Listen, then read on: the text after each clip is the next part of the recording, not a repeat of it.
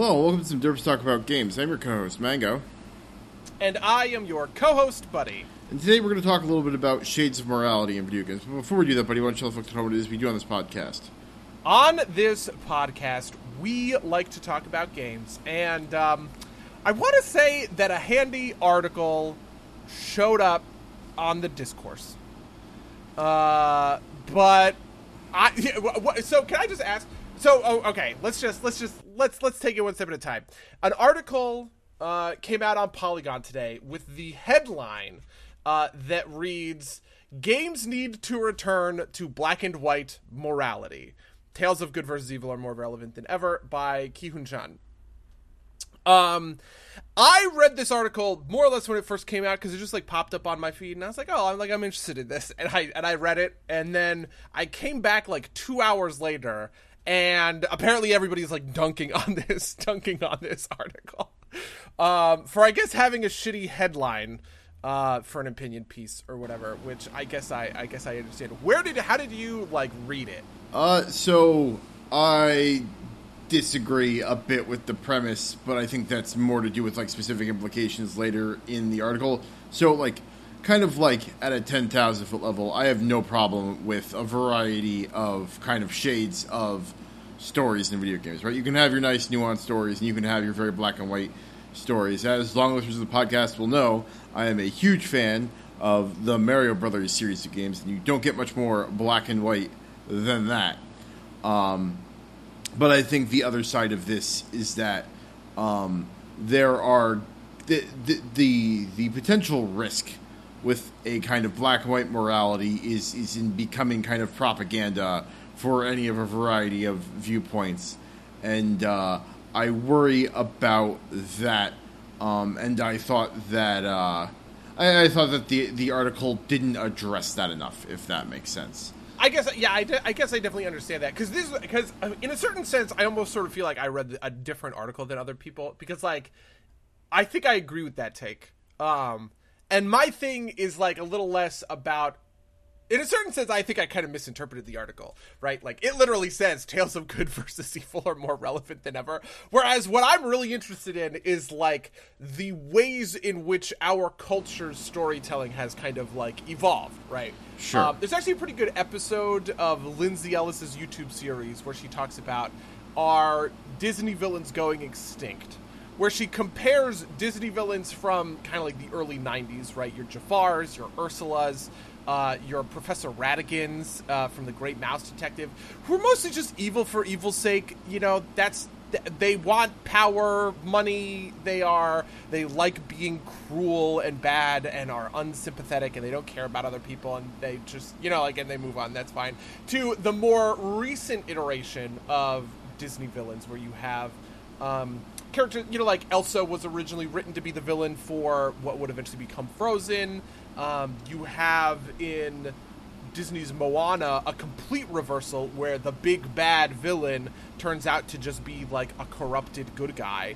And you have this kind of stuff all over the place, right? There are just fewer and fewer of the sort of cut and dry, this is a bad guy villains, and you have more and more sorts of sympathetic portrayals of these characters, which I think creates that graying effect, right? Because it isn't a situation where you are looking at this character and you're saying he is bad definitionally. You are now looking at this character and you are saying, oh, I get where he's coming from, right? Does that make sense? Yeah, and I think along with this, you also have a more graying of the heroes as well, right? Yeah, and that's the flip side, right? Because you also now have things where the heroes are not quite punished, but questioned and challenged in more robust ways than you might have in other stories.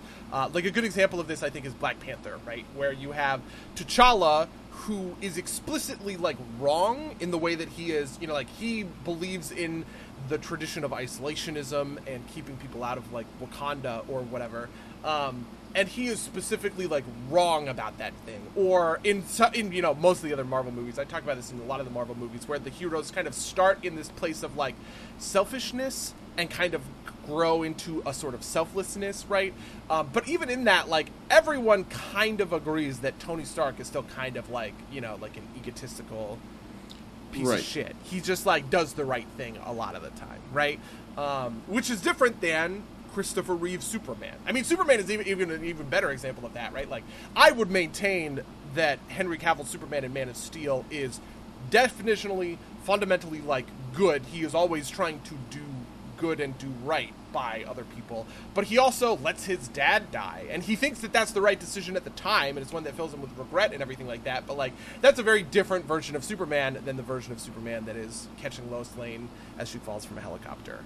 Yeah, and I think, like, you know, you can make the like the kind of point there that he it's not that he like I think you're right, like that is his fault there is like he listens to his dad too much, maybe, which is like a weird way to put it, but like like Superman's faults in Man of Steel aren't so much him being like him doing evil, which is like, or like him like being tempted by evil, I guess is the right way to put it, or being an anti-hero, right? Like, which is like your classic kind of Wolverine, which is funny because the latest Wolverine movie has him kind of softening, you know, in Logan.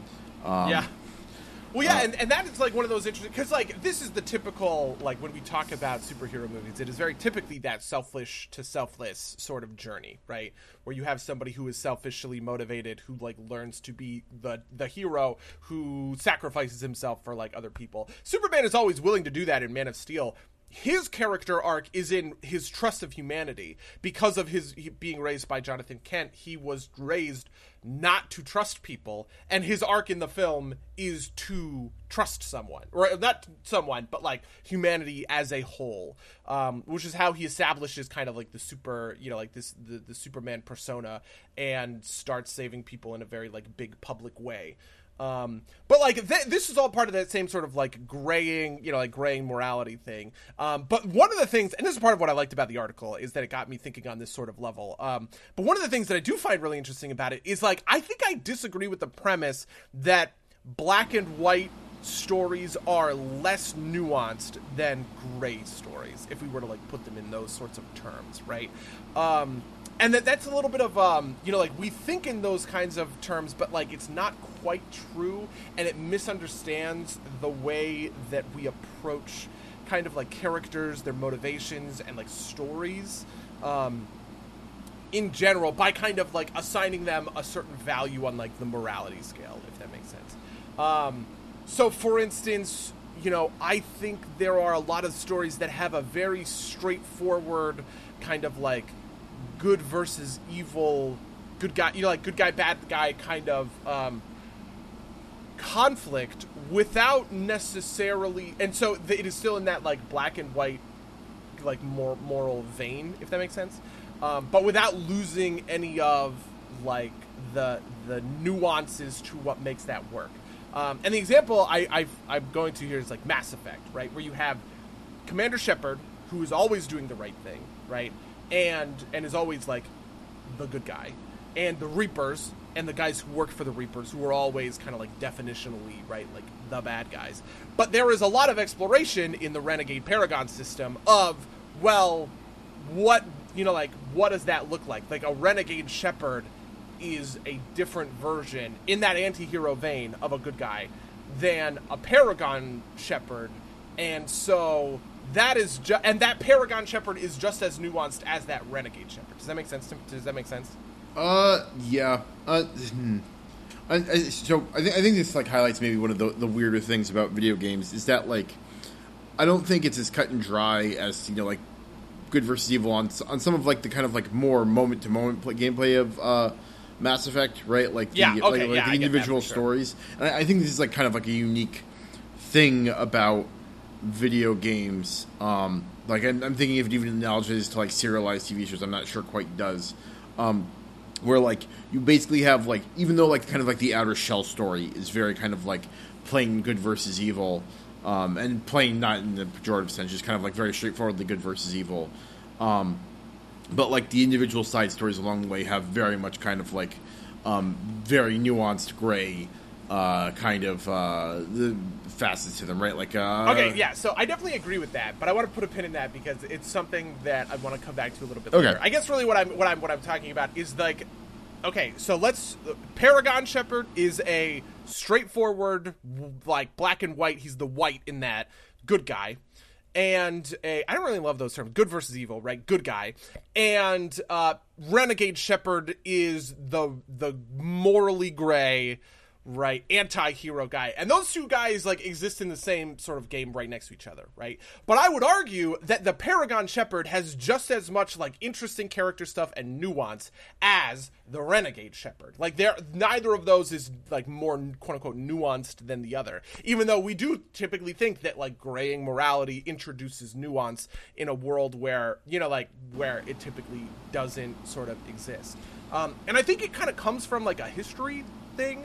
Like, when we think of classical stories, we think of stories that don't have a lot of nuance, and they tend to have this very basic good and evil binary, you know, sort of like morality to them, right?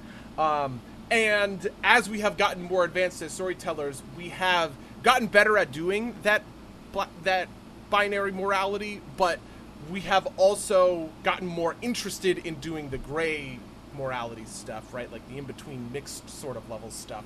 And therefore, we kind of correlate those two things, even though I wouldn't say that they are causally related. Do you agree with that principle? Yes, but maybe from, like, the opposite direction a little bit. Like, I think that there's just as much on the other side, which is, like, you assume that, like, a grade character is more nuanced morally. And I don't think a lot of them, like, I think a lot of them are a little bit less nuanced than, like, you kind of assume, right? Mm-hmm. Like... Oh, interesting. Like, I see what you mean. Right, like just kind of thinking in this Mass Effect frame, right? Like, we could go back and forth, but I don't know if, like, the morality of Renegade Shepard is actually, like, a straight Renegade Shepard is actually that nuanced, right? Like, and, like, the other one that comes to mind is, like, say, Deadpool, right? Like, Deadpool's very much kind of like an anti-hero gray morality, but his morality isn't all that nuanced, right? He's just kind of like goofy goofs. Yeah, like, and, you know, in a lot of ways, like the Punisher, for instance, the Punisher probably has a more basic and simplified morality than someone like Spider-Man does, right? Spider-Man is obviously a paragon. There's nothing anti-hero about Spider-Man. And the Punisher is kind of the definitional, right? Like, he is the core example of an anti-hero for a lot of folks, right? But I think that the moral questions that Spider-Man stories ask and answer are a lot more complicated and intricate than the moral stories that the moral questions that Punisher stories ask and answer. Yeah, especially in kind of like their archetypal story, right? Like, I think I haven't read a ton of Punisher, but I understand that Punisher can be a complex character, but at least kind of like the image of Punisher as projected out into the world would indicate that he's a very simple character, right? Like, he's... Yeah, and you know, it is one of those things where, in a certain sense, I'm trying to decouple everything, right? Right. Like, I think you can have complicated... It's sort of in the Matrix, right? Like, you can have a complicated Paragon character at the same time that you can have a complicated Renegade character, and you can have a simple Renegade character and a simple Paragon character. Yeah. Whereas we tend to expect, right, that as characters get grayer on a moral level, they get more complex. In a certain sense, I almost wonder if this comes from kind of like the 70s, right? Like The Godfather, for instance, is a story of very questionable morality because its protagonist is, you know, like Michael Corleone, who is, you know, like the climax of that movie is this guy pulling off a massacre. Spoilers, I guess, for The Godfather. I hope nobody got spoiled for a 50-year-old movie. And that, like, that part certainly sort of, like, interests me. Is like, where does this sort of one side or the other kind of come from, in a way, right? Where we see characters getting more or less complicated or complex. I also think that a piece of this, like, Thanos is probably another big example for me here, where people talk about how Thanos was a very good villain because he had an ethos, right? Like, he had an ideology that he believed in, and that ideology was wrong, right? Like this Malthusian whatever thing about us consuming too much stuff, and so he's just gonna uniquely and fairly cull half of like the life in the universe sort of thing. I actually don't think that that's all that complex. And there is certain complexities to the character in the sense of, like, on an acting level and, like, the emotive stuff and him being kind of, like, quiet and thoughtful versus, like, domineering, like someone who would more typically fill, you know, like, General Zod also had an ethos. He wanted to bring Krypton back. But there's a big difference between the way people interface with General Zod and the way people interface with Thanos. And I think that it is not it is properly, or it is improperly put to their ethos when it should be their pathos, right? I have pathos for Thanos because you see him in this fatherly role with Gamora, and he expresses regret and a relatable emotion for his actions, even though he goes through with them. Whereas Zod is just a straight fascist who believes unequivocally in fascism, right? And therefore, even though I understand him and his motivation, I do not connect with him on an emotional level, and I don't relate to him or feel for him or have any empathy for him. Which is part of a piece of this in a way, right? Like we demand these villains are more relatable on an emotional level, and we sort of expect that translates to a more complicated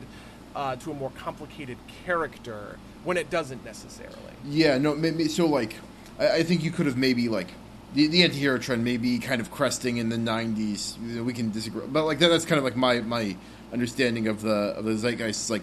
Maybe you can characterize that as people really got attached to these earlier, more complicated heroes, and so authors misidentified kind of moral gray, edginess as nuance.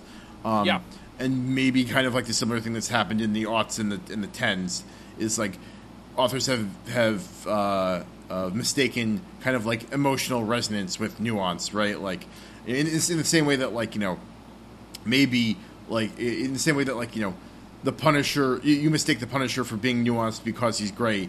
You mistake Thanos for being nuanced because he's kind of a soft boy, if that makes sense, yeah. Right? No, yeah, that's exactly, because and I think that it's sort of interesting, because in a way, I don't know how much I agree that the 90s were anti-hero, right? But they were definitely very irony poisoned, right? If you think of quintessential 90s stories, they are very, I want to say insincere, but that's not quite true. I mean, ironic, I guess, where nothing matters, everything's stupid, and if you ever, express, everybody is Daria, right? If you express a genuine emotional kind of connection or attachment to something, that is to be mocked and ridiculed, right? This is sort of the backlash of Titanic, sort of writ large, right? Where the intense, sincere emotionality of this melodrama, right? Of this historical melodrama is an object of ridicule because we're all smarter and cooler than that, right?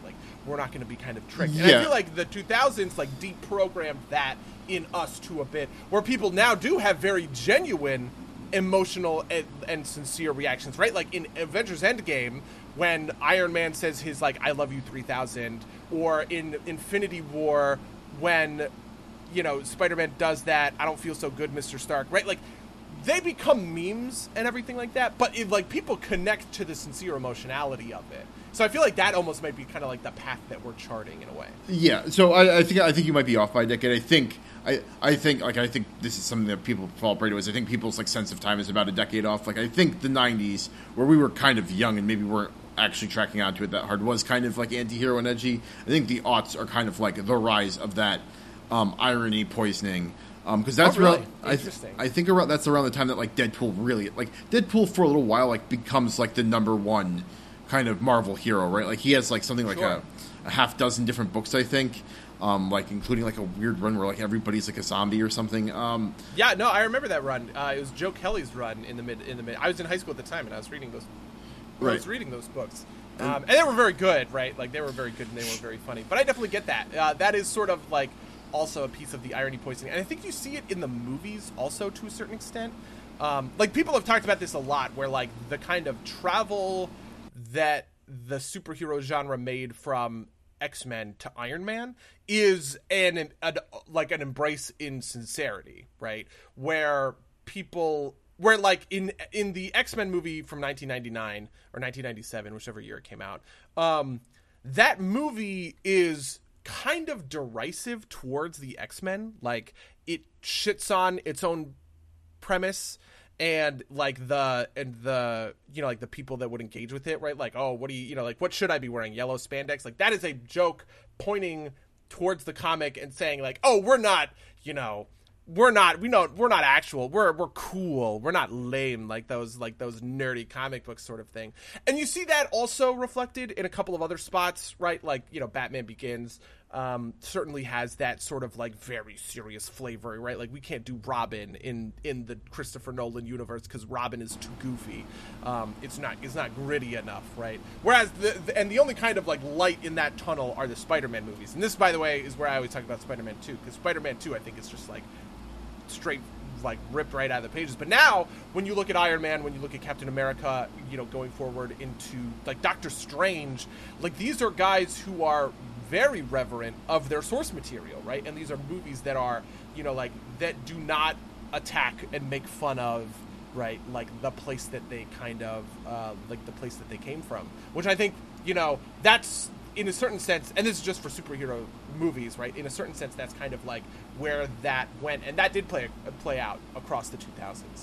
I wonder how much of this kind of like mirrors kind of like nerd culture as a whole, because like over this time span, right, like these early movies where they're like making fun of nerds essentially is also like, you know, it's like when nerds were still like, you know, I didn't exactly get wedgied when I was in high school, but it wasn't exactly like, you know, you weren't cool to be a nerd, but like I think like nerds entered the mainstream as kind of like, you know, at least like nerd chic, and so like you can kind of like wholeheartedly embrace the comics and not be like too nerdy, if that makes sense, or like, you know, yeah, too, I mean, this might be dweeby, one of those I weird guess. things where like you and I had different, because like what were the most popular like movies and shows for like your like everybody in my high school went ape shit for, you know, like Spider-Man 2 or like you know, not Attack the Clones, Revenge of the Sith, right? Like that stuff was very popular, but that may have just been kind of like me. I feel like I was on the cusp of that. I wasn't the coolest kid in school, right? But I was fairly cool and also exceptionally nerdy. And I feel like a lot it bore out in sort of like what the popular, you know, culture of the day was. It was comic book movies, it was Lord of the Rings, it was, you know, Star Wars. Versus was Jersey like, Shore not popular in your high school? No, not at all. Okay. Nobody cared about any of that stuff. Yeah. I think this might just be a fluke of my high school, though. Because, like, my high school was very, like, artsy, right? Like, you know. Yeah, and I definitely had like, there were pockets of, it's not like, you know, like I said, it's not like I was, like, you know, being, like, dogpiled by jocks or anything, right? Like, it was just kind of, like, it was mostly just kind of, like, separated out, but I wouldn't call any of the stuff that I was super into, like, super popular. You know, maybe it was sports. Like, sports was very unpopular. Like, nobody cared about the Giants in my high school. Yeah, like people cared about sports, right? Like, yeah, okay. I think that's probably it then, because like nobody cared about the Giants. Nobody really cared about like the Yankees or the Mets or whatever. People, and I think that that's probably the best benchmark for like what is the you know. Yeah, that's fair. Yeah, which is funny because I don't really think of sports as popular culture, but they absolutely are. Right? Oh yeah, you know, like in a way that's like very like you know, the old joke is like fantasy football is like Dungeons and Dragons for jocks or whatever, right? Yeah, like, yeah. And I play fantasy football, but I'm not nearly good at like I don't care enough about it, which is weird, right? Like I feel like you could get obsessive about it the way that like, you know, sometimes we get obsessive about our D&D builds or like our like, you know, our competitive League of Legends games, but interesting. But I think we've definitely proved that, you know, I think I agree with you. The irony poisoning probably started in the 90s and was there for, like, I think of that Daria sort of like Beavis and Butthead kind of you know, like everything is stupid, nothing matters kind of like so frame. I think part of this is that like there's like a portion where it's like Daria and Beavis and Butthead are remembered because it's kind of done well, right? Like, and then the poisoning comes a little bit later, where like everything's doing because it's the thing to do. It's not done particularly well, and so like there's probably a little bit of lead time there, right? Like Beavis and Butthead and Daria are like pre-poisoning irony, and then like you get like the kind of the height of that poisoning maybe somewhere in the aughts, and then it kind of just going to come down. Maybe? And then it comes down over time, over the late aughts. Yeah. And then you get to 2008, you get to Iron Man, which, you know, I mean, it's funny. We oh boy, we need to do this. We haven't done our like big MCU wrap up that we promised we would do by the end of last year. That we would do by the end of the year. We should.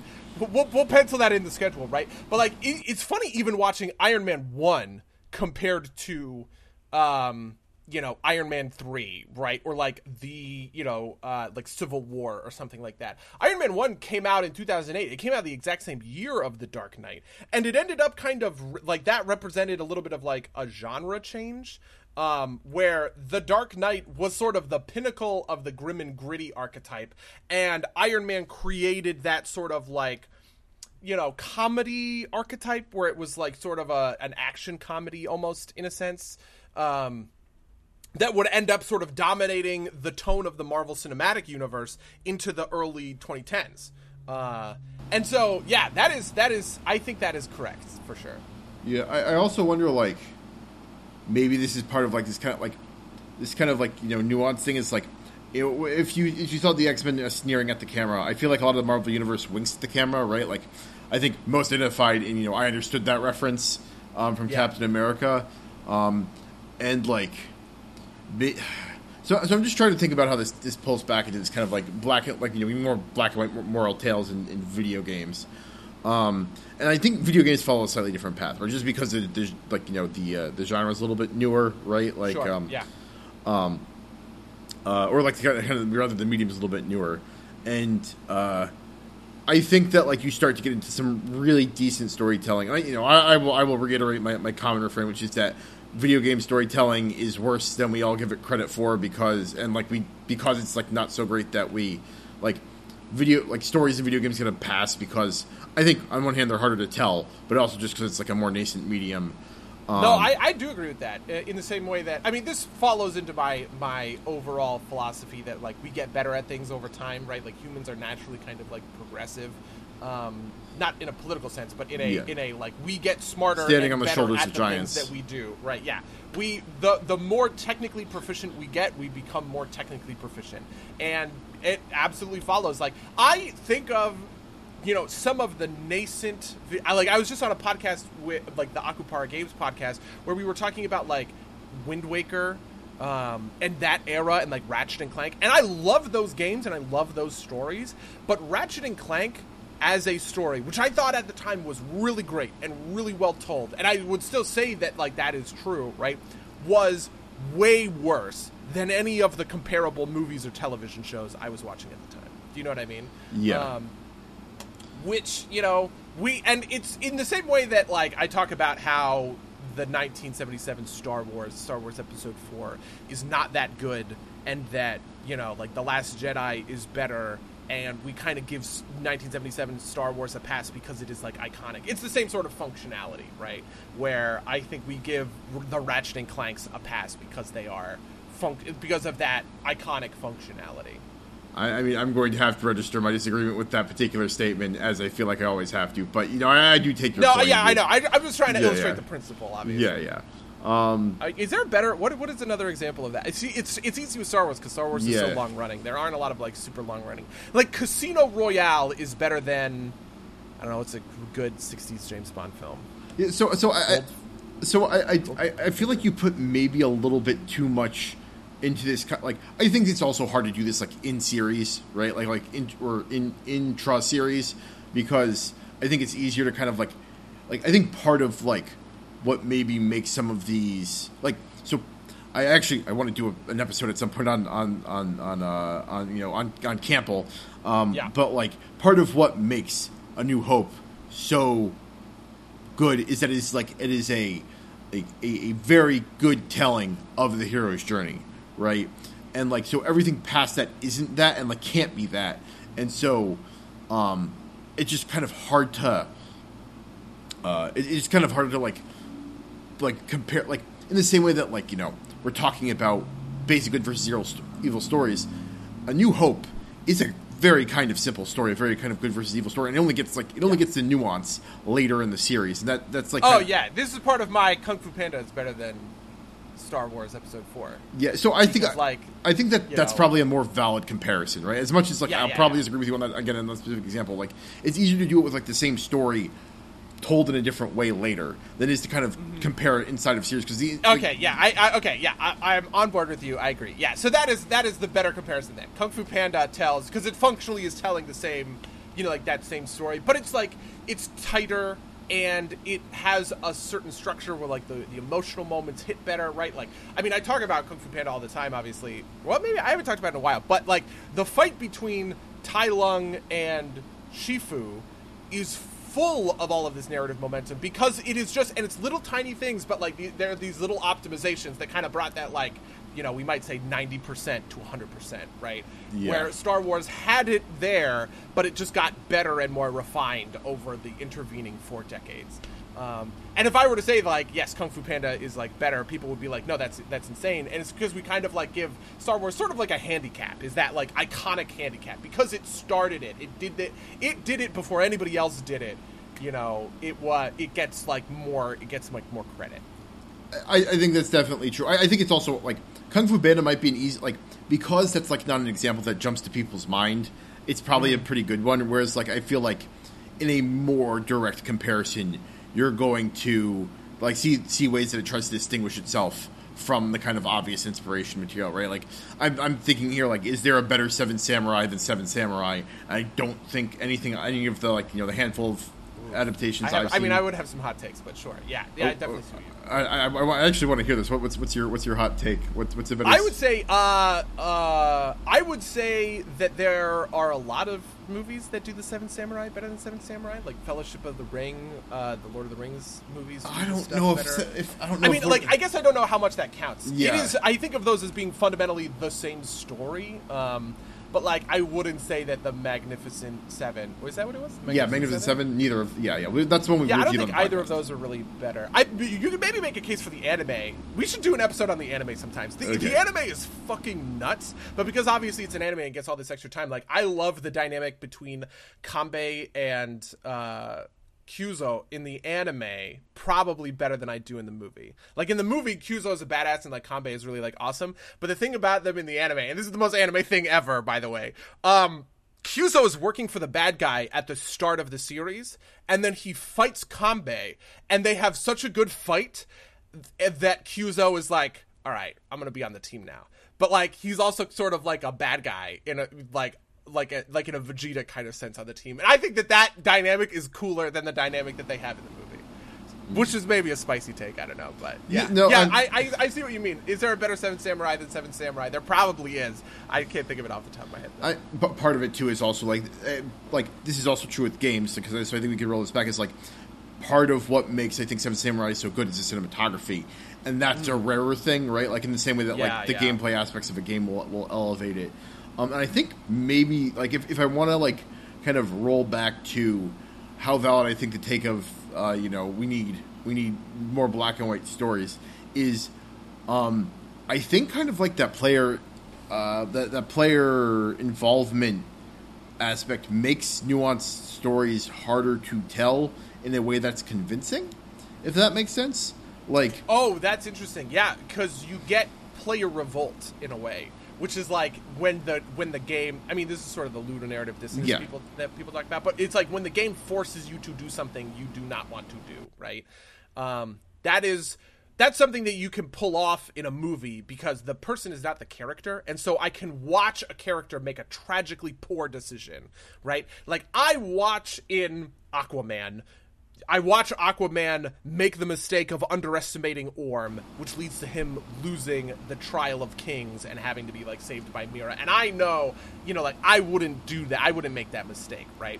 But, like, I'm not Aquaman. I'm not Arthur Curry. And Arthur Curry is arrogant in that moment, and he does make that mistake because he doesn't care. He's not taking his responsibility seriously, right? So, like, it kind of, like, works there. But in a game version of that, because I am literally playing Arthur Curry, it is much harder for me to force me to make that mistake kind of against my will, if that makes sense. Yeah. Which I think leads to designers avoiding that sort of situation, and they place their characters in more kind of, like, unequivocally good spots.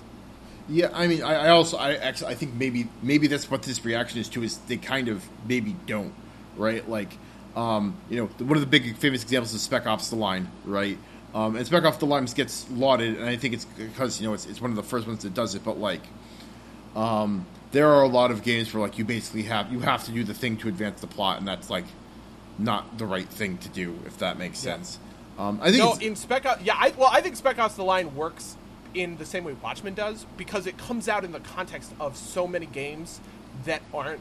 I don't think Spec Ops: The Line works in a vacuum, really. You have it worked so well at its time because it was surrounded by Call of Duty and Call of Duty clones that were refusing to take themselves like to this sort of like level of like what the horrors of war actually are like. And when you view it through that context, I think it works amazingly, right? Where it is examining you are constantly making these kinds of decisions all the time. But now that I think that we're more trained, and we're also a little bit out of that space where nobody plays Call of Duty for the campaigns anymore, you know what I mean? That it works less well now. Yeah, I also wonder about that too, because like there's definitely a level of cynicism involved with this, right? Because like, Call of Duty tried, and I don't know how much of this is a direct result of Spec Ops, but like the one that sticks out to me is No Russian. No Russian is the big example for sure. And then the other one is press F to pay respects, which is like, I mean, it was an attempt to be like a serious moment, right? Like, you know, we are really going to like attach the player to his actions in this game by making him press a button to like place your hand on the casket of your fallen comrade, right? And like obviously that missed wildly. So like, and you know, part of me is just kind of like, you know, just watching this like, you know, roll downhill is in Warzone or Modern Warfare. There is a calling card, like a, you know, like your title you can get that is press F to pay respects.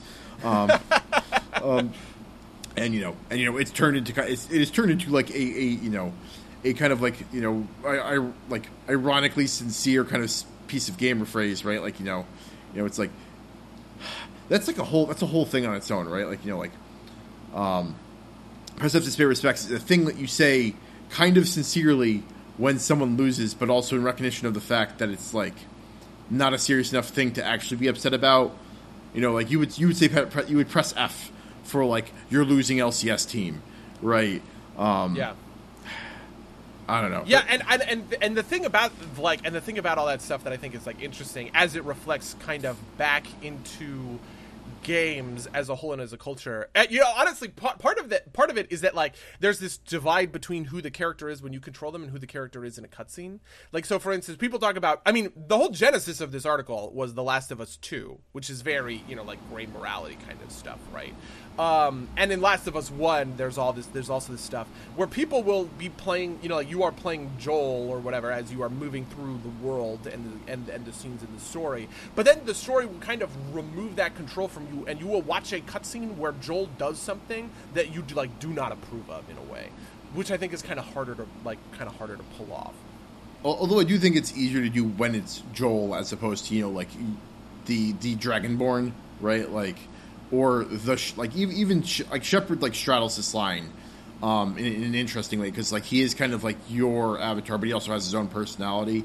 Yeah, I mean, this is sort of where I like want to almost like unpin that in a way. Like, I think Shepard there is a greater evil that Shepard is always working against, right? And you are fighting, but like you kind of have to decide what the best way to approach that battle is, right? It is unequivocal that the Reapers are evil, that they are very bad, and that you have to stop them, right?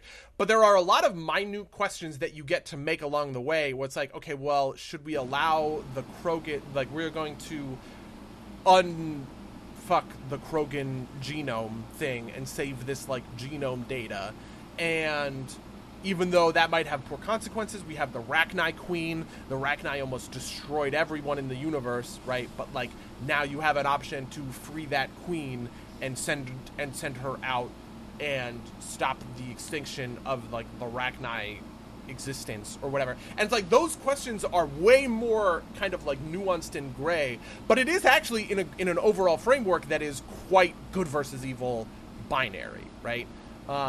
And I think that that's kind of the secret for games. Like, this is sort of my overall like thing with this article, is that I want to see almost more of a fusion of the two kind of forms or styles, where you have a greater binary morality, but you play with the gray stuff in those details. I think that works very, very well. Yeah, I also think that it varies game to game, right? Like I think you can be as gray as you want in something like a sandbox of any sort, right? Like in Skyrim, Yeah, I mean, I almost sort of would argue that in Skyrim, a lot of the time people aren't really even playing. Sometimes those games like work on that level, and they get you kind of like into the headspace where you are kind of quote unquote creating your character. But I think a lot of people's Dragonborn is almost like not a character or a protagonist in a real story at all, and that like it is kind of a whole other kind of like separate category. Well, I don't know. I have very murky thoughts about this, but I feel like those characters are like basically don't exist on that high level, even though there's like ostensibly an overarching story, right? Like they only exist kind of in their moment to moments, in like these kind of side stories without kind of the overarching bit. I think the characters tend towards a certain type, like you play your character in a certain way. I don't know. I think maybe you mean stealth archer. Everyone plays the stealth archer, right? But like your stealth archer can be a bastard or a paragon, right? Yeah. I think maybe this is a little bit stronger for, say, like Civilization or, say, Crusader Kings, where you can like get into your character in a way that you can just kind of play it, and I guess maybe the fact that you're kind of divorced from a lot of individual actions in a way kind of helps that, if that makes sense, right? Like, yeah. And also there are game mechanics that are incentivizing your play. This is part of the Skyrim thing. I think a lot of the times people make decisions in Skyrim based on like purely mechanical level. Right. Where it's like, I am going to say the thing to complete the quest. You know what I mean? I am going to take the quest because I take all the quests. I am going to do, you want to become the speaker or whatever it is, the listener, I can't remember, for the Dark Brotherhood, and you want to become the guild master of the Thieves Guild, and you want to become like the headmaster of the Mages Guild, right? Like you kind of want to do everything, and so like in a certain sense you don't really have a real character who is going down a certain path. You're just kind of like seeing what the game has to show you in something like Skyrim, which I do think is great, and I continually hold. I think Skyrim is one of like the great games of all time, and it deserves that title in a very like real sense. But it deserves it for that kind of like that immersive world building sense, not right. for any kind of real narrative gusto sense. In the same way that I would say like there is a core narrative to Mass Effect 2 that makes it a great game. Sure. Yeah. Yep. Yeah, I get that. Huh. But yeah, and this is something that I've been thinking about because, like, I've been playing a lot of StarCraft 2 recently, and I will forever fawn over that story, which is super great and amazing. Even though you maintain that nobody cares about it. I care, Mango. I care. Right? Because it has that same sort of framework, right? Like, Arcturus Mengsk is fundamentally and definitionally, without question, an evil bad guy, right? But there is a lot of gray in that story, and it comes in the smaller, like, character-driven moments that make it more, like, kind of, like, interesting. And this is part of, like, the Raynor subplot. Like, this is, like, Raynor and Artanis a little bit more than Kerrigan, because Kerrigan obviously kind of has, like, baggage or whatever. But, like, the implications, like, the moral implications of your Commander Raynor, you are leading a resistance, right? Against Arcturus Mengsk, this authoritarian like piece of garbage, right? You are collecting these artifacts, and Sarah Kerrigan, who you used to fuck, is now the biggest, most genocidal person in the entire universe. And you eventually learn that, one, there is a prophecy that foretells if Kerrigan dies, the whole universe gets destroyed. And two, you can use that artifact to de-infest her from, like, her Zerg conditioning. There's a lot of gray in there, where it's like, oh boy, do you let this genocidal maniac off the hook for her genocide, right? Do you offer her that chance at redemption? Does that even, like, work or make sense? How much do you respect the prophecy that Zeratul is like, yo, bro, listen, this prophecy is some, like, serious shit, right? I think all of those questions work, and they work in the context of Raynor is a, like, a human character who has to grapple with these questions, and he has to confront people on his ship, like Tychus or, like, Matt Horner, who are going to be like, bro, we are not de-infesting Kerrigan. She needs to die. That is what matters. Like, get off your shit kind of thing.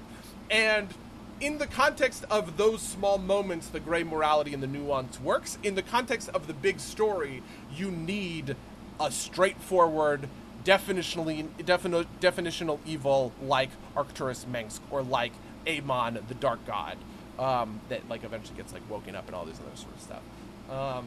And so yeah, that's kind of my thing, I guess, when it comes to this stuff. Is I really feel like you can do the nuance, but if you have to do it in the details. Don't do it on that like top level, because trying to do it at that top level in the way that some of the, you know, like Last of Us kind of stuff do, you like really can run into those sorts of problems where the player gets to like, I don't know. Yeah, straight dissonance.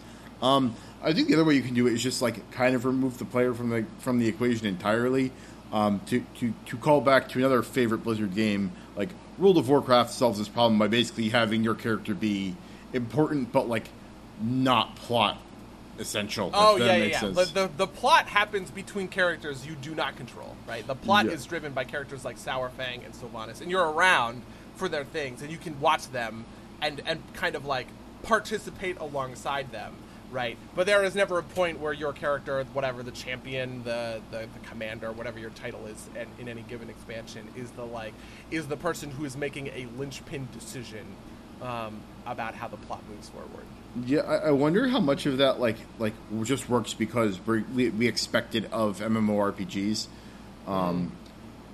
Maybe this might be a really hot take, but like maybe MMORPGs have the capacity for the best writing because, despite the fact they're MMOs, you actually have literally no input on the plot.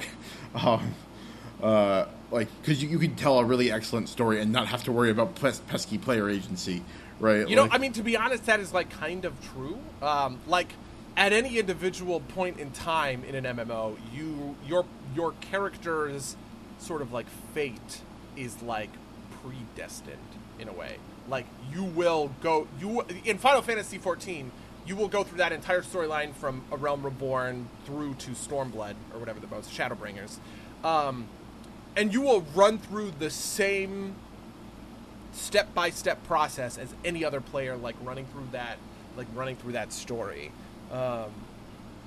Which, you know, I don't know. I guess because they give you so much agency over the gameplay elements, you can kind of get away with it in the narrative stuff. Yeah. Also, the narrative stuff is, it's fun, but, you're there to experience it. It's almost like an adventure game, right? Like, when you're doing the, what's the term you used for,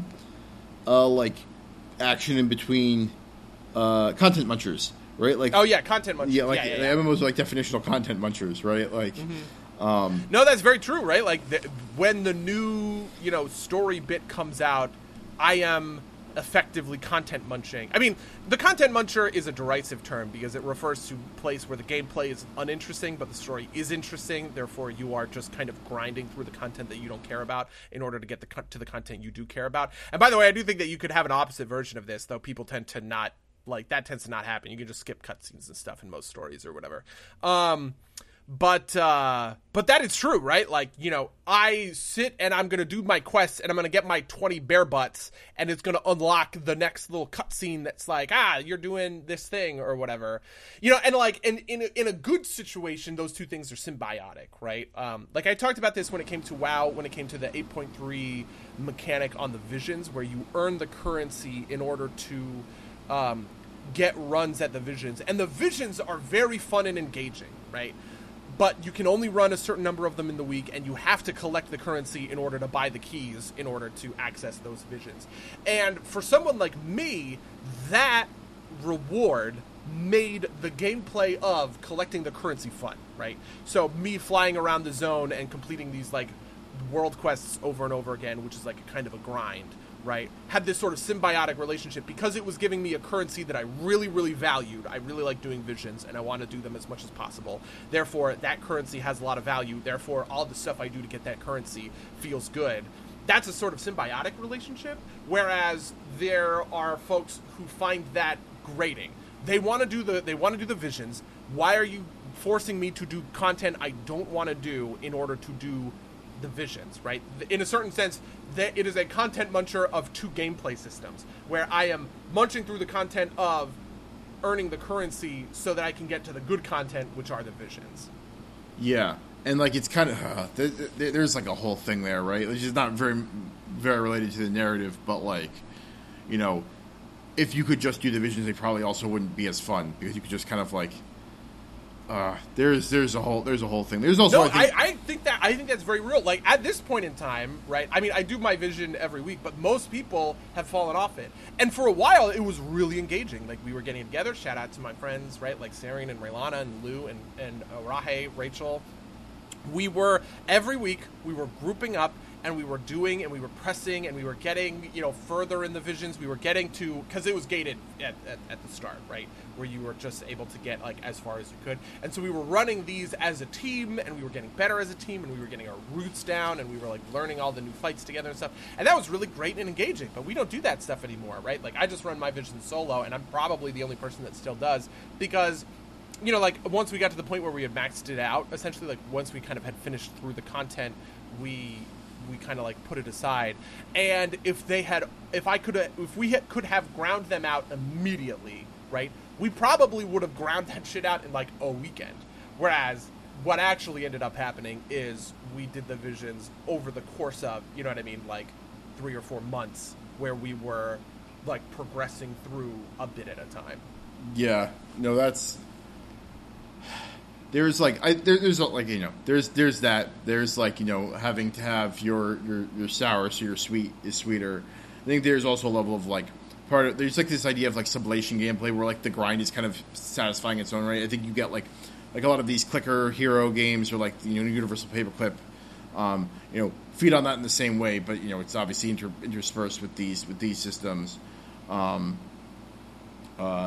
also think that there's just kind of like a There's how do I want to put this? I wonder how much of this is that like the content like can't stand on its own, but like because it's part of this giant ecosystem, it's fine. Like would you go and do visions if they were the only thing that World of Warcraft was? And yeah. I think the answer for any of this is kind of like no. But that's because like, you know, that's kind of the appeal is that you build up to like you build your character up and like that your time put in is its own badge of honor. Yeah. No, I certainly get that. And I think that, like, you know, to wrap this back kind of in a certain sense to story stuff, there are definitely people for whom the story stuff doesn't matter at all, right? Like, these are the folks who are complaining right now about Covenants because they prioritize gameplay so much that they are effectively just going to take whatever the stats tell them to, right? They are going to Waterfront's a crack, do the optimal build for their Covenants, and they're not really going to engage with sort of like the lore implication. Like, well, those people probably aren't complaining, right? Because they don't care about the story at all, right? The people who do care enough about their own story that there's a clash there is where the problem is, right? So these folks are complaining because everyone in the WoW community is complaining because it's just like terrible and toxic. But they're kind of complaining from another level, which is sort of like you are advertising choice, but not giving me a choice, right? If you were giving me a choice, all of these things would be perfectly balanced, and I could choose whichever one I wanted. But the things are not perfectly balanced. These folks tend to overstate, like. You know, the real difference between two Covenants is probably going to be in, you know, like sub 1%. Yeah, like 2.24% optimization. But for those folks, anything that is not optimal is suboptimal, and therefore they cannot do it. So my argument for those folks is they are opting into a mindset in which there can never be a choice, right? That all of World of Warcraft will always boil down to a calculation, and that they have no business getting mad at the devs for that. It is their own mindset that puts them there, right? But then there are also kind of like on a tier below those folks, there are people who, you know, care a little bit on that story level, who are like, I would love to do Necrolords, but I don't like the Necrolord's ability, and I think the Necrolord's ability isn't going to be competitive, and all of these tryhards that are pugging Mythic Plus groups aren't going to accept me because they know that Necrolord's rogue is garbage, or, you know, whatever else kind of thing. Which, like, you know, these are folks who do have a real connection to some aspect of the story, and kind of like the gameplay synthesis. My argument would be that, like, you need the gameplay. These things you need them to weave together and to be, you know, the same thing, and that like it matters. I think people overstate the amount to which story and RP stuff does not matter. I don't think people would play an MMORPG that was WoW, but de-skinned from flavor in all its respects. If you were just hitting ability 1, ability 2, ability 3, and they put out, you know, certain amounts of damage, and you still had talents that reset ability 1 when you fulfill this condition or whatever, you're like, nobody would play that. In the same way that nobody would play a card game that was the exact same as Magic the Gathering or Hearthstone, with just all of the flavor shaved off. Yeah, no, this is also a thing in fighting games, right? Like there was a big kind of dust around Marvel vs. Capcom Infinite, because I haven't followed the game, so I don't know if they are, but at launch the X-Men weren't in because the X-Men were controlled by Sony, and this was like Marvel had like a big time, this, you know, height of the MCU type stuff. And someone said that, like, so Wolverine's a very iconic character from that series, and he wasn't going to be in the game, and, like, the community guy who, you know, he's basically like you, but for, like, an even more faceless corporation, right? Then, like, when you, like, I guess you're not very faceless. Yeah, right I at least get to be, like, what, like, you know, 15% of my, well, it's bigger now, but, you know, like. Yeah, but, like, you know, like, this guy's, like, you know, the talking representative for a it's like, imagine, like, your anonymousness at Square, but like you have to be public facing. You have the job for that you have. And he's like, yeah, well, you know, that, like, I think he called it like that frame is in the game, and it's like, you know, like maybe on a different character. And he's like, that's not how it works. You play the characters because they're fun and because you like Wolverine, right? Like, you know. No, yeah, like, I think that this is a chronically under-discussed and under-understood thing in the games kind of, like, community.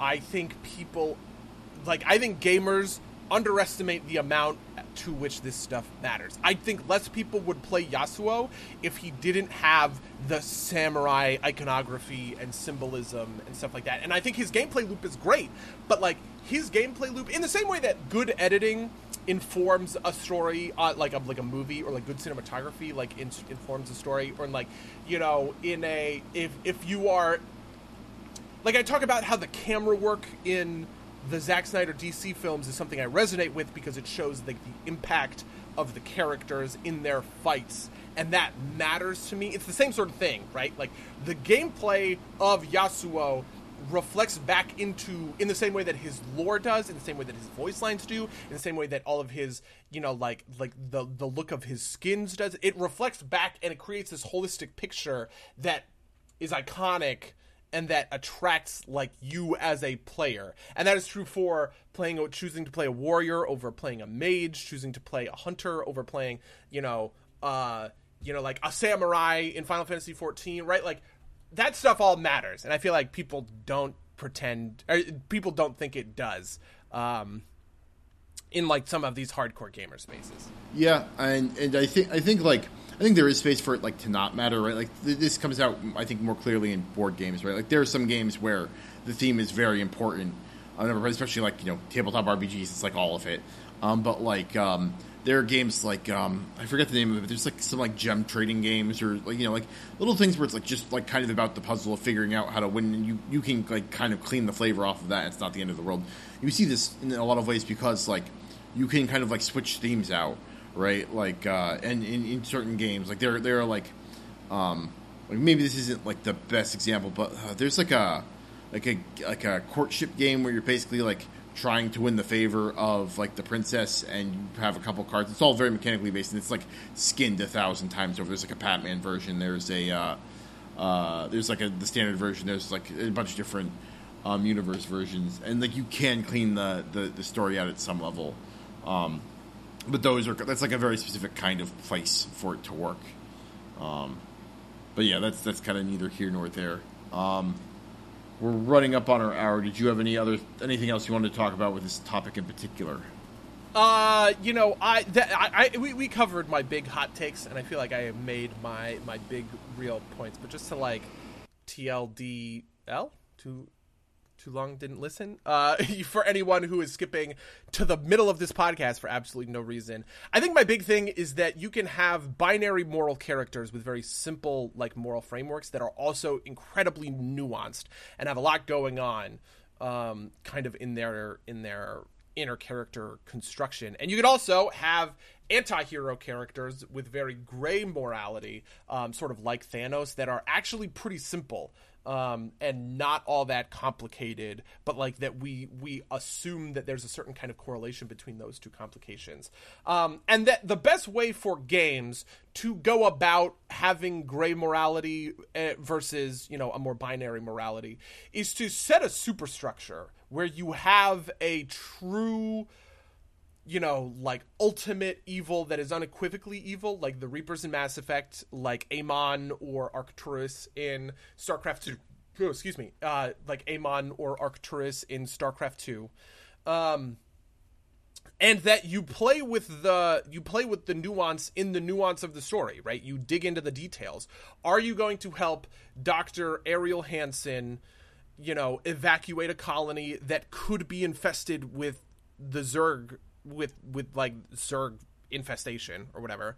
Or are you going to assist your very good friends, the Protoss, who insist that these villagers, that these colonists are infested, and slaughter them to a T because they're eventually going to spread that infestation elsewhere? Like that's a real moral choice that happens in StarCraft 2. And it's one that I think that there's a lot of nuance to that decision, and that there's a lot kind of going on underneath the subtext. And I wouldn't really call either of those decisions the better or worse decision, because in one, you are slaughtering good, noble Protoss who you have fought alongside, and they are good guys. And in the other, you are fighting defenseless colonists, essentially, who are suffering from a disease that is, kind of outside of like their control.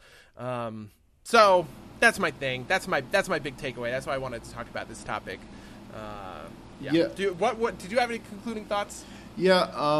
I think you're mostly. I don't think you need that overarching kind of bit.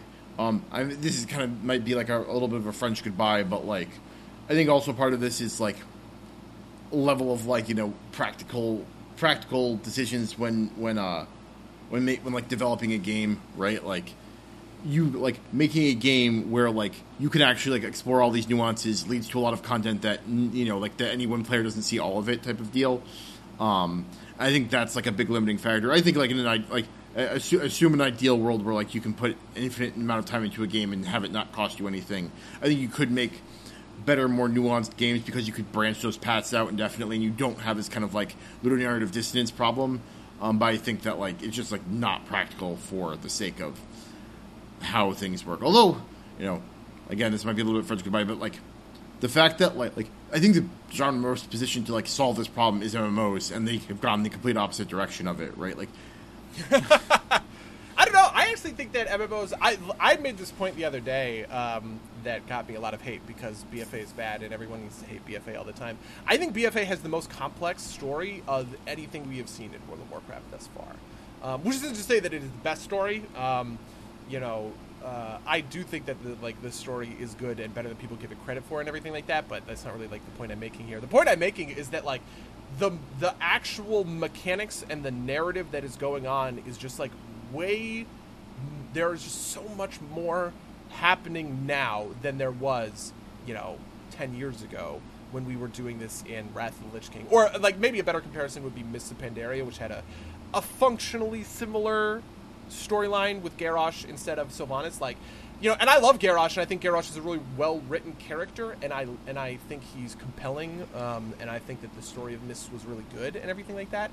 But Garrosh was a more simple character than Sylvanas, and the storyline of Mists of Pandaria was a more simple storyline than Battle for Azeroth. So I do think, and I also think this is true for Final Fantasy XIV, right? Like, Final Fantasy XIV is very interested in its narrative, and it is very dedicated to that narrative, such that people are really connected to those characters, right? And in a way that is very like different than WoW's narrative. It has also become a more complex, complicated narrative story compared to MMOs of yesteryear, right? Even versions of Final Fantasy XI and like WoW Classic, right? Like the Final Fantasy XIV of now, the BFA of now, are much more like narratively complex than those games were. So I don't know. Maybe MMOs are doing a better job than you might think. So what I want to point out here is that like kind of to our conversation, right? They can do that because the players aren't really factors in the way the story plays out. My only point was that an MMO, especially like a popular one, is situated enough so that they have the financial resources that you could do a bunch of branching paths and have it not be so wasteful. And like that's like a thing that it could do, but they don't because that's like there's probably a whole set of financial incentives there that make it not make sense. But my point was that like there are enough players, especially outside, there are enough players of WoW that you could justify making 1,000 branching paths for it to work. Because you have 15 million people playing it. Oh, I see. I'm sorry. I kind of misunderstood. Yeah. I get where you're coming from. For sure. Yeah. But yeah, that was my only thought there. But that's that topic. How was your week? That is a good question. I mean, so last week we talked all about Hearthstone, which was great. And I invited, basically on the podcast, Aaron to the Hearthstone tournament that I was going to be running that weekend. Me and all my WoW friends get together on Friday nights. We do this thing called Dutes Night. Sometimes we'll, fuck around in other games like HOTS, which I've also been playing a lot of, or like Overwatch or whatever. But this one we did a Hearthstone tournament where the reward was actually serious. Like, I have always maintained two things about Hearthstone with this group, because I have a full collection. And I'm very up on the game. I have a rule where if somebody beats me, I will gift them a pack. It's kind of like when we used to make bets. Do you remember this? When we would make bets for mystery skins in League? Yeah. Because a mystery skin is $3 or whatever, and a Hearthstone pack is $1. I do not mind giving out packs to folks when I lose, especially because I obviously tend to win because I have a better collection than people, and I have a better understanding of the metagame and what's good and what's bad, and Hearthstone. And the other rule that a lot of the times is I'll have a bigger prize, right? So the first time we did this tournament, it was just it was a free for all. Everybody show up. Everybody have decks. Play each other a lot. We'll record who wins, who loses. The person with the best record at the end of the night will win the packs. Myself disincluded, obviously, because I'm the one who's funding it, essentially. This time we did the pre-purchase bundle, right? So if you pre-purchase Skullman's Academy, you'd get 50 packs or whatever, which is $50. And I was like, okay, well, this is a serious business thing. And two of our friends work at a card shop. And so they were like, listen, we'll do a real tournament where, you play 3 rounds, the best people play the best people sort of thing. And the person, at the end of those 3 rounds who wins will kind of win. Though we ended up having to go 4 rounds because obviously I was playing, and not to brag, but I was undefeated. So I couldn't gift myself the packs, and we had to play a 4th round to determine essentially second place. That second place ended up being Aaron, who sort of unsurprisingly, because Aaron also has a very good command of the metagame, even though he is a free-to-play player. So he's kind of playing at the same level on a deck level with these folks, because they're also sort of free-to-play players. But, he watches Hearthstone esports like I do or whatever, and YouTube videos, and he keeps up on all the content and the podcasts and stuff like that. Which I kind of appreciate on one level, because it disproves in a way the principle that in Hearthstone skill doesn't matter, right? That actually if you have a good understanding of the metagame, if you're knowledgeable in the sport of it all, it is very competitive, and the better player wins in a way. This is actually really interesting, and I'm going to subtweet a friend of mine a little bit. One of the players was running a deck that I would classify as a pretty expensive deck, and she did not do, she did pretty well, but she did not do insanely well or whatever. So in a certain sense, you kind of have Aaron, who is playing this free to play deck better than someone who has kind of bought a better deck in a way, which I don't know. I just thought that was interesting. Though I do feel a little bit bad for all my WoW friends who's oh, hey, by the way, here's my friend who's really good at Hearthstone, and I'm inviting him to the tournament, and then he fucking, and then he I brought in a ringer. Yeah, exactly. I brought it, I brought in a ringer kind of thing. Yeah, I mean, the other interesting, friend of the podcast, Phalanor, who we play Star Wars with, was also in it. And Phal is also, Phal plays a lot of card games. He doesn't play a ton of Hearthstone, but he plays a lot of, Dragon, he's the guy that works at the card shop, right? So he is just naturally a very good card player, and he understands concepts like tempo and value and all this other sort of stuff. And I was really interested. Like, he does really well with these, even though his deck is not like super high quality. And I feel like it's just because of that like latent kind of it's just kind of like latent skill. I did really well with my Ripper deck. I actually only lost one game to Sarian. Shout out to my boy Sarian, who took a game off me with just really good, real tempo on his Pure Paladin deck. Even though I was playing a kind of not great deck, I was playing Ripper Warrior, which is all about something that is weirdly in the Warrior identity right now is if you have big minions in your deck and you will summon copies of those minions from your deck. So the card is like Dimensional Ripper. It's a 10 mana spell. You cast it, you summon 2 copies of a minion in your deck. If your deck is only full of very, very high cost, high value minions, like 7/7s with taunt or whatever, that's insane. Summoning 2 7/7s with taunt is huge. Summoning 2 Deathwings, like 12/12s, is huge. But the deck can kind of get a little bit wrecked.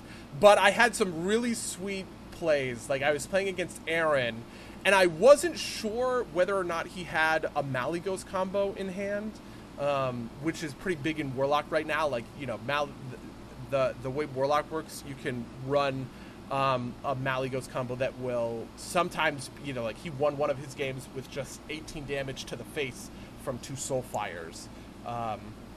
And I played around that in a way that I didn't even know that he had Malygos in the deck, but I was like, I wonder if he has Malygos in the deck, and if he does, I could lose right here. So instead of making the offensive win the game play, I'm going to make the defensive don't lose to his Malygos combo play, and that ended up winning me the game because he couldn't combo me out, which was very cool. I also had probably one of the most insane board states I've seen in my entire life.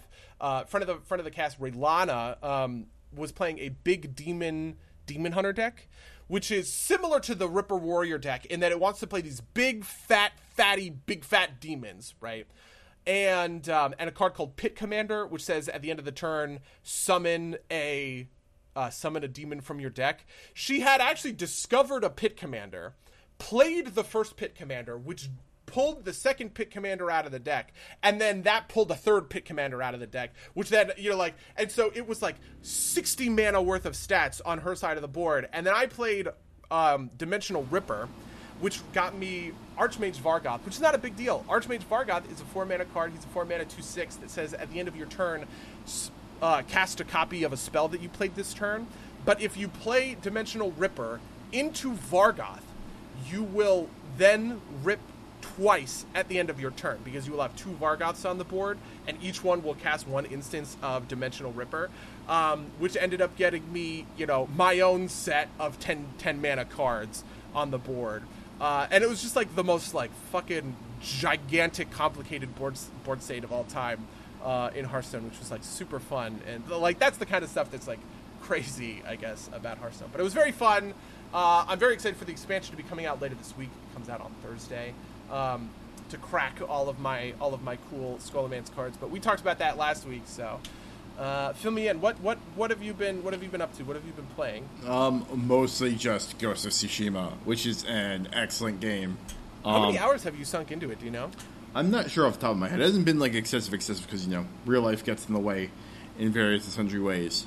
But I'm almost at the end of Act 2. And I've just kind of been hard clearing the map, and it's not super painful or anything. The writing, it ebbs and flows, but the main supporting cast is very good, and the game is still beautiful, and there's some really fun things to do. They introduced a new difficulty level because the hard was a little bit too easy, and I've upped myself to that level. That was the common complaint. Okay. And so one of the best things about this game is you have these duels, and they're literally you face down with another character, and you fight them in a one-on-one sword fight, and they're kind of few and far between. And oh my god! And it works really well. The thing is if you go into the fight with too much resolve, which is basically kind of your resource, you can spend it on various things. They're a little bit too easy, but yesterday I played through a couple of I think they're like the bigger fights, and I don't want to spoil them for anyone. But I managed to just like kind of stumble into them with no resolve, and that made them super hard and thus super satisfying to fight and win. A couple of the earlier ones I went in with like full resolve, I just kind of like wiped the floor with the opposite swordsman, but like they are just they're just like super well done, and like and I hate to bring it out, but like these fights are very Dark Souls-ish in nature, in that like one screw up and you're kind of done, and you just kind of like roll them over and over again. One of these fights I'm pretty sure did at least 30 times. And I really like that. And if you don't like that, you can dial down the difficulty. They're much easier, but just like supremely executed game. It's kind of like one of those things where like the game works. The game is kind of like a pinnacle of a PS4 game, if that makes sense, rather than being anything particularly like innovative on its own right. Although there is some stuff in there that's cool, but like it just blends all its systems together really well, and you could the cosmetics are all great, right? Like so each set of armor has different stuff that it does, and it makes you good in different ways, and just like switching between them and like exploring all the color options and kind of like mixing and matching stuff, and like some stuff I forgot to highlight last time is you like literally find like these pads, you sit down and you write haikus. They're like sets of three prompts, so it's not like it's like infinite, but like you like write haikus, and like he waxes philosophical for a moment, and then it gives you a headband, and it's like, this is very serene, very peaceful, it's just a supremely executed game, and I can't speak highly enough of it. And I highly recommend any of you out there with a PS4 get it and play it. Any of you that don't, maybe consider getting one. But it's a great game, and that has taken the lion's share of my time this week. Very cool. Have you been like watching anything or like movies or anything along those lines? No, just because I've been so obsessed. The answer to be nope. I've been too obsessed with Tsushima. Fair enough. Yeah. Otherwise, just like, what are we talking? Like, I went on a hike this week, which was nice, but top-notch content, you guys. Yeah. So interestingly, we also played another round of Star Wars D&D for a while, which was, or not for a while, but like for the first time in like 2 or 3 weeks or something like that. Which I was GMing, which centered around the party. Like finding a chemist. I actually really liked this session quite a bit. This might be one of my favorite sessions, even though the part of it I don't like, because this is kind of like well-trod territory in a way for like us. We've kind of done sessions like this a couple of times in a row, or not in a row, but a couple of times. Like I really liked the session where we hunted down Walrubber's bad guy, because it like did a lot of new stuff. We were doing vehicle combat. It was out in the woods, versus in like the kind of city or whatever.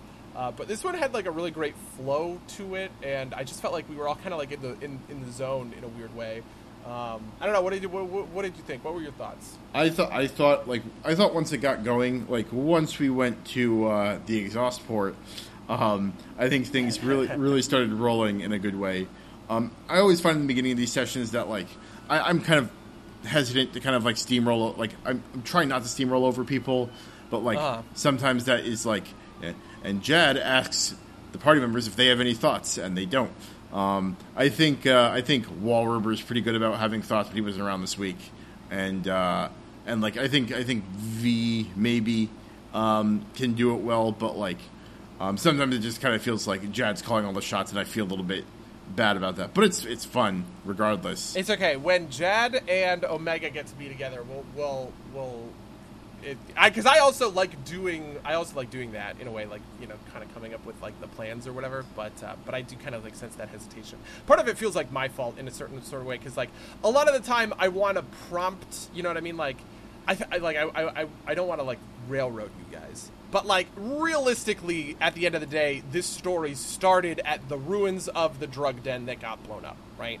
And I could have just done this thing where, like, I said, all right, he gives you the location of the ruins and says the very first thing that you should do is fly to the city of Tofin, go to the ruins, and see what you can dig up there. And you guys just kind of would have fast-forwarded to that part, because that's really where the decision points came in, right? Where it's like, we're going to do a little bit of investigating, we're going to see what we can find, what are the different, you know what I mean? What are the different leads that we can put together, what are the different leads that we can put together in the, like, the investigation, and, like, where do we want to go from here? Like, there is an alternate path for where you guys went last night, where you could have gone to the refinery. There was a refinery that was kind of, like, established in the... There's a refinery that was established in the investigation process, but you opted to go to the strip club first, which was fine, obviously. But, like, there's like an alternate sort of history where you go to the refinery first and you get a different sort of, like, window into that story. Yeah, and I don't think that's too much on you. It's just kind of like some people just kind of want to, like, go along for the story, and you know, I definitely enjoy the kind of aspect where we get to kind of make our decisions. It just you know, sometimes takes a little bit to get it rolling. In other words, I thought it was great. Even though it ended up super short, it was super fun. Like like all the sessions always feel about the same length to me, even if they're like, you know, like last night was like 3 hours and sometimes they go to like 6. I don't feel that difference a ton, if that makes sense. Yeah, no, I absolutely understand.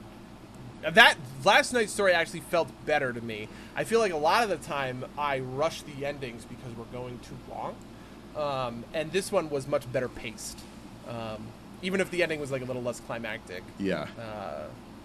But like this is also, I mean, we've talked about this before. This is also one of those things where I am, where I like want to err on the side of,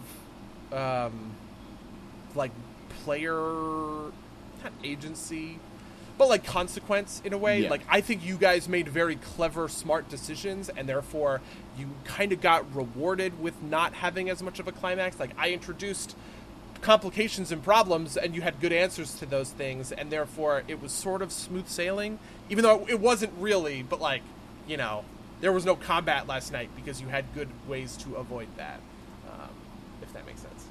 Yeah. No. I am happy that it worked out the way it did.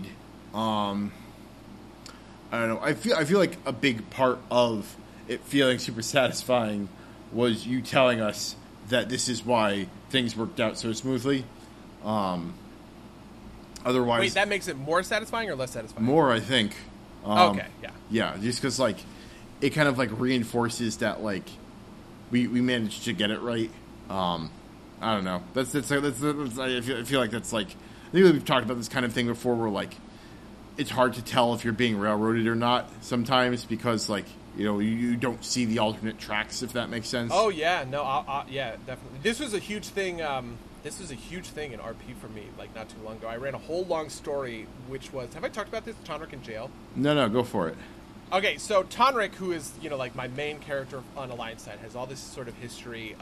He starts off, essentially, the BFA expansion in prison because he murdered a bunch of criminals who were going to, like, do something bad or whatever. But that was like, obviously murder, right? And so all of his friends are there, and they're like, well, we don't... And then he got put, essentially, on death row, where there was, like, a magistrate who had the option to kind of decide his punishment, and like, there was indications that she was going to execute him for murdering 6 people, even if they were, you know, like, evil bad guys doing evil bad guy things, sort of thing. And the hook of the kind of storyline or the campaign, in a sense, was here are a bunch of Tonrik's friends. He is on death row. How do you get him out, right? Like, how do you get him out of this, you know, out of this sort of predicament? And there were a lot of different, like, pieces of this story, right? Like, people were trying to figure out, oh, like, could we find a way to, you know, could he be a bounty hunter? And these guys were all criminals. Maybe they had bounties on them, you know, like, and all this other sort of stuff, right? And that storyline lasted for, like, almost a year.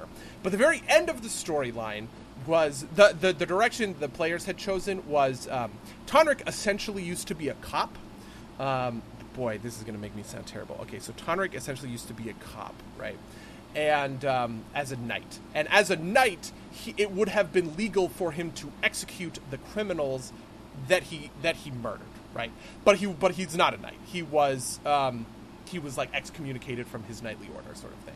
So, if the players can reinstate his knighthood, then the murders retroactively become executions. He's no longer on death row. It is legal for him to kill these people. He's no longer on death row. He's fine, right? So the whole thing was, we need to find a way to make him become a knight again.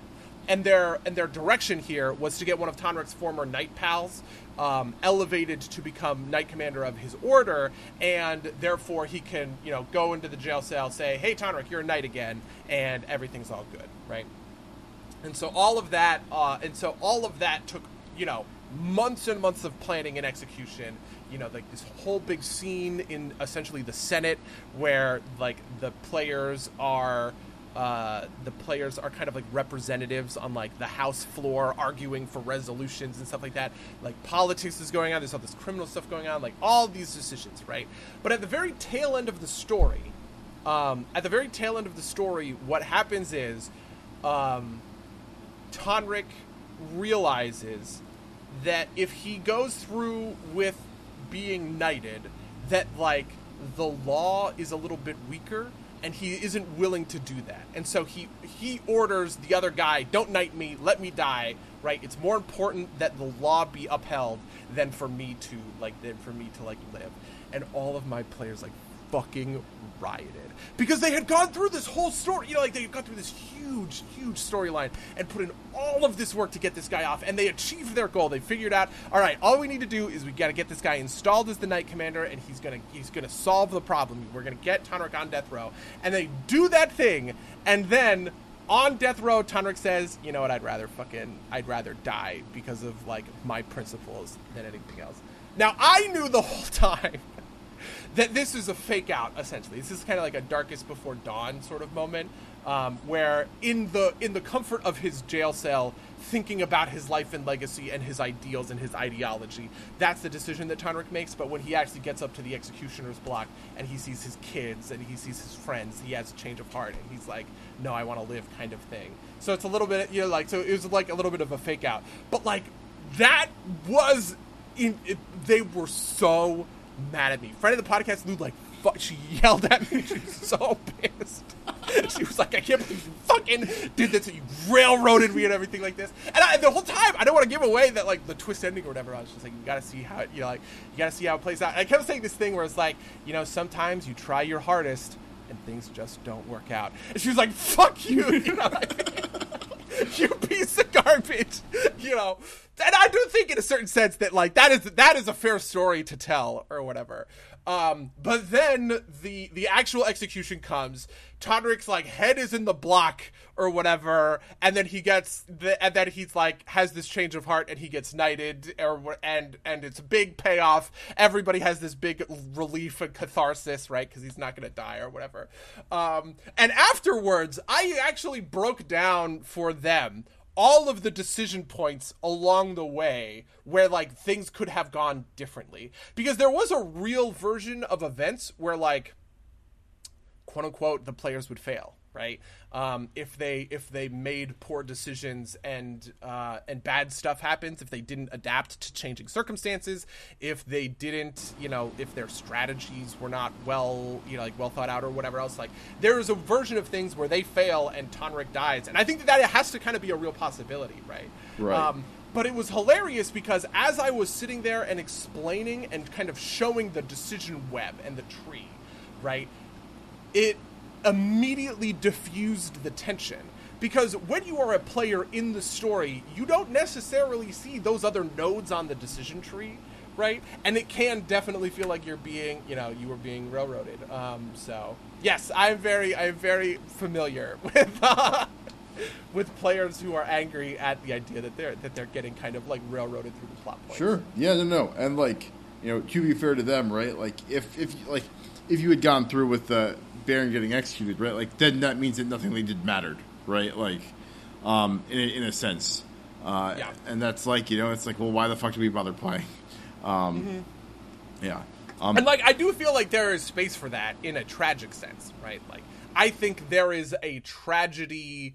You know, like I would be more than willing to tell like a tragic story, kind of like along those lines, where it's like you know, where the theme is sometimes you try your hardest and it just doesn't work out, and like that sucks, but like it's also, you know, whatever.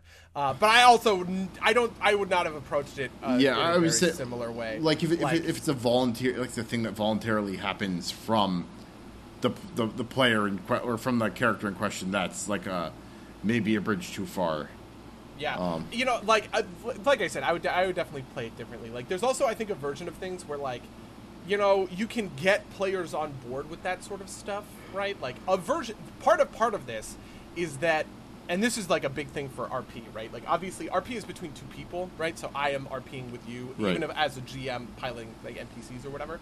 But the decision where Tonrik was like, no, I don't want to be knighted.